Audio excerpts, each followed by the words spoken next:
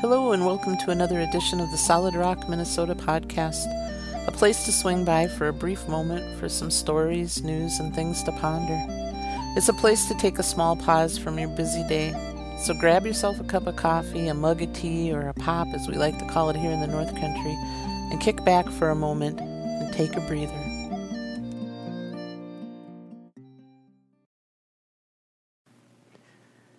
I really need to quit watching and listening to the news these days. I actually get worn out watching one group of people saying one thing and then another group of people saying the complete opposite, and then the whole tit for tat that follows. I also need to probably stay away from Facebook and social media, at least until after the election. Everywhere I look, every post I read seems to be a political take on some current event. I'll read a posting from someone and then proceed to read another 25 comments as to why that posting was inaccurate. It should have been fact-checked, and basically telling the person who posted it that they're morons and never should have posted it.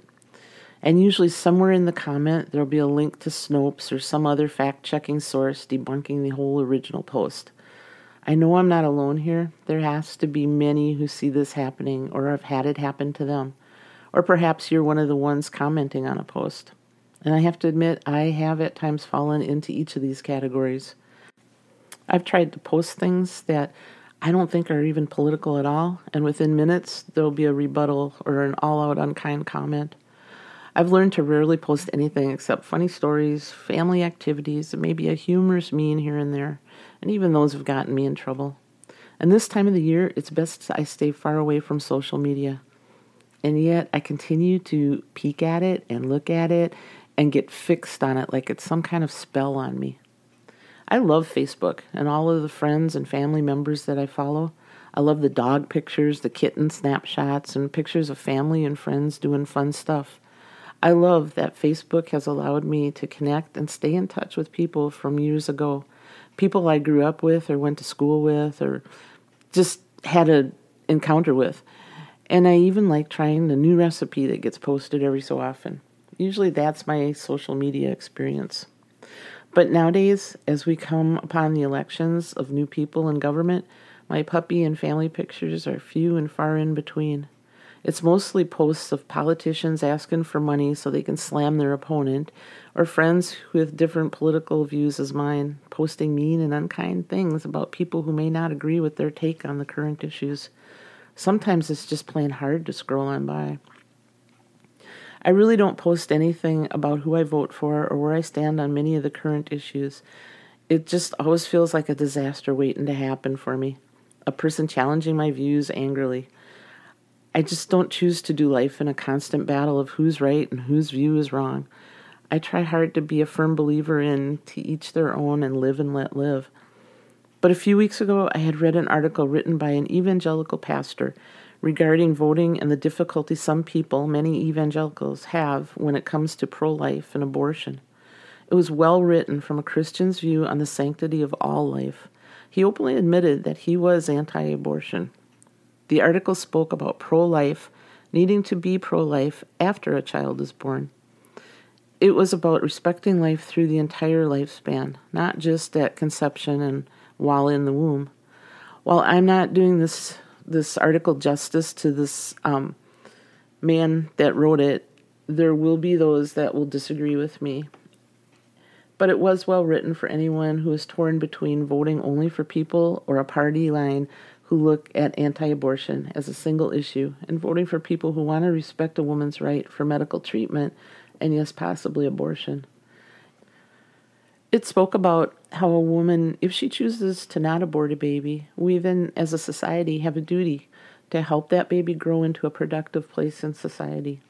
Does that mean allowing the woman and the baby to live off handouts and welfare forever? Absolutely not. But it does mean that we are to come alongside them and give them a hand up as needed to become the people they were meant to become. Well, like a fool, I thought this article was so impressive. I posted this on Facebook without any comments whether I agreed or disagreed. While I had many comments from friends and family from all political opinions, thinking it was a good article and impartial, I had one friend who, in all caps, told me I was siding in with homicide, genocide, and the libtards. How could I possibly post something about murder? How could I call myself a Christian? And on and on and on the lashing went.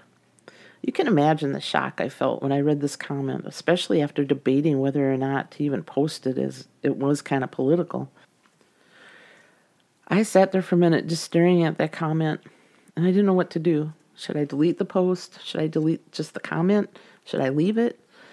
It was a brutally cruel comment that was so unfiltered and full of hate and swearing that I knew I wouldn't leave it there. Had it been done in a non-threatening way, I probably would have just left it. But this was so hate-filled, I needed to remove it. So I did. I then messaged my friend of over 50 years and told her I did not allow hatred on my Facebook page, so she was deleted from the comments. More accusations and more hatred came back to me in the message. I realized this was going nowhere and just said, sorry, but I'm going to have to block you from commenting or seeing my posts. Basically, I told her goodbye. It was hard to do, but I also realized I did not want such hatred and anger creeping around in my life. Was it the right thing to do? I'm not sure, but this person had been warned 2 or 3 times before this that I don't tolerate hate comments on my Facebook page. Yet she persisted. I feel there was no other alternative. She still is a friend from growing up days, but it has been a choice I had to make to remove the hatred and bigotry from my life and those around me. I pray daily that we can all learn to live in a world of differences of opinion and life choices. It's hard. It's hard to silently disagree. It's hard to make a choice to verbally challenge another's beliefs and lifestyles. But what I do know for an almost absolute fact, posting a meme, an article, or a comment on something I disagree with on Facebook has never ever changed a person's take on their thoughts and opinions. To each their own. You've been listening to the Solid Rock, Minnesota podcast. We're happy and honored you've taken the time from your busy day to give us a listen. If you've enjoyed spending this time together, please feel free to tell your family and friends to stop by and give us a listen. Feel free to also leave us a message here and subscribe to the Solid Rock, Minnesota podcast. You can also visit us at www.solidrockminnesota.com. Until next time, may you be surrounded by life, love, laughter, and those who truly know you. Take care and many blessings.